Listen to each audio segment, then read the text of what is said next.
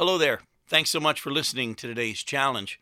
We're in Psalm 107 today, verses 1 through 9. Psalm 107, verses 1 through 9. It says, "Oh, give thanks to the Lord, for he is good, for his steadfast love endures forever.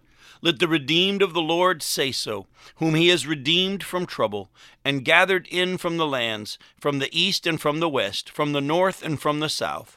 Some wandered in desert wastes, finding no way to a city to dwell in, hungry and thirsty. Their soul fainted within them. Then they cried to the Lord in their trouble, and he delivered them from their distress. He led them by a straight way, till they reached a city to dwell in.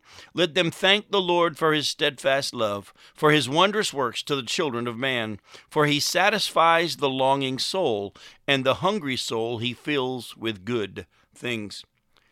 We see that this psalm starts like others have, that we're to give thanks to the Lord, for he is good, and his steadfast love endures forever. But God's steadfast love is poured out on those who humbly turn to him. Look closely how these people, they wandered and they were in trouble.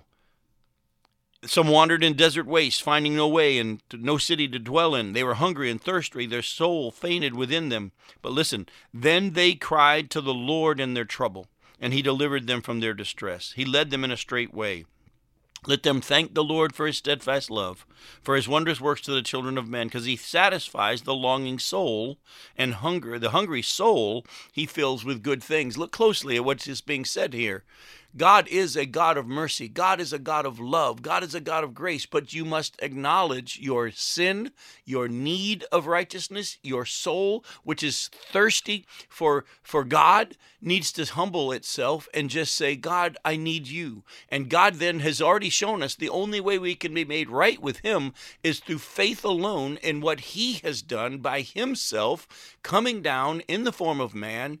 And he lived a sinless life. He took our punishment in his place. He rose in our place, and he rose from the dead to give righteousness and eternal life to all who would believe in him. In Matthew chapter 5, listen to what Jesus himself, the one who was God who took on flesh, listen to what he says.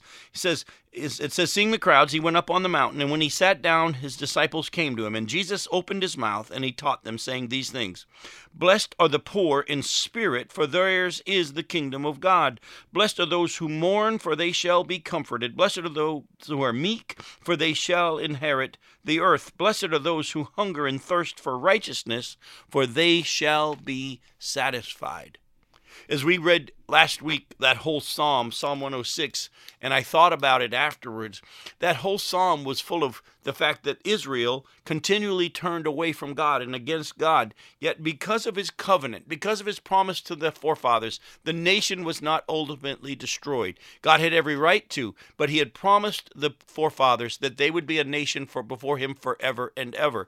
Now, individually, people who were in that nation suffered because of their sin, but the nation as a whole still continues to this day because of God's mercy. But you and I, if we individually will turn to God through faith in Jesus Christ, can have this covenant, this promise that he will never leave us nor forsake us, that he will continually give us his mercy and his grace. Now, we aren't to take advantage of that and say, then I'll live however I want because I'm covered by Jesus.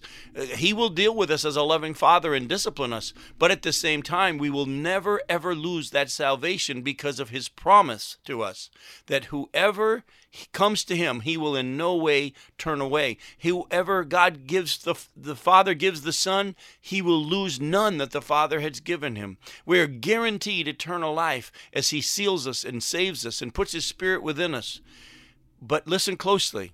This eternal life, this righteousness, this steadfast love that is always there is only to be received by those who humble themselves and turn to God.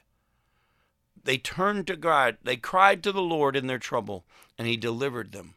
You must cry to God for salvation and deliverance, because that's where it comes from. Not by you saying, I'll do a little bit better. No, God, I need you. Hope this helps some people out there today. Look forward to sharing some more with you next week. Hope to see you then.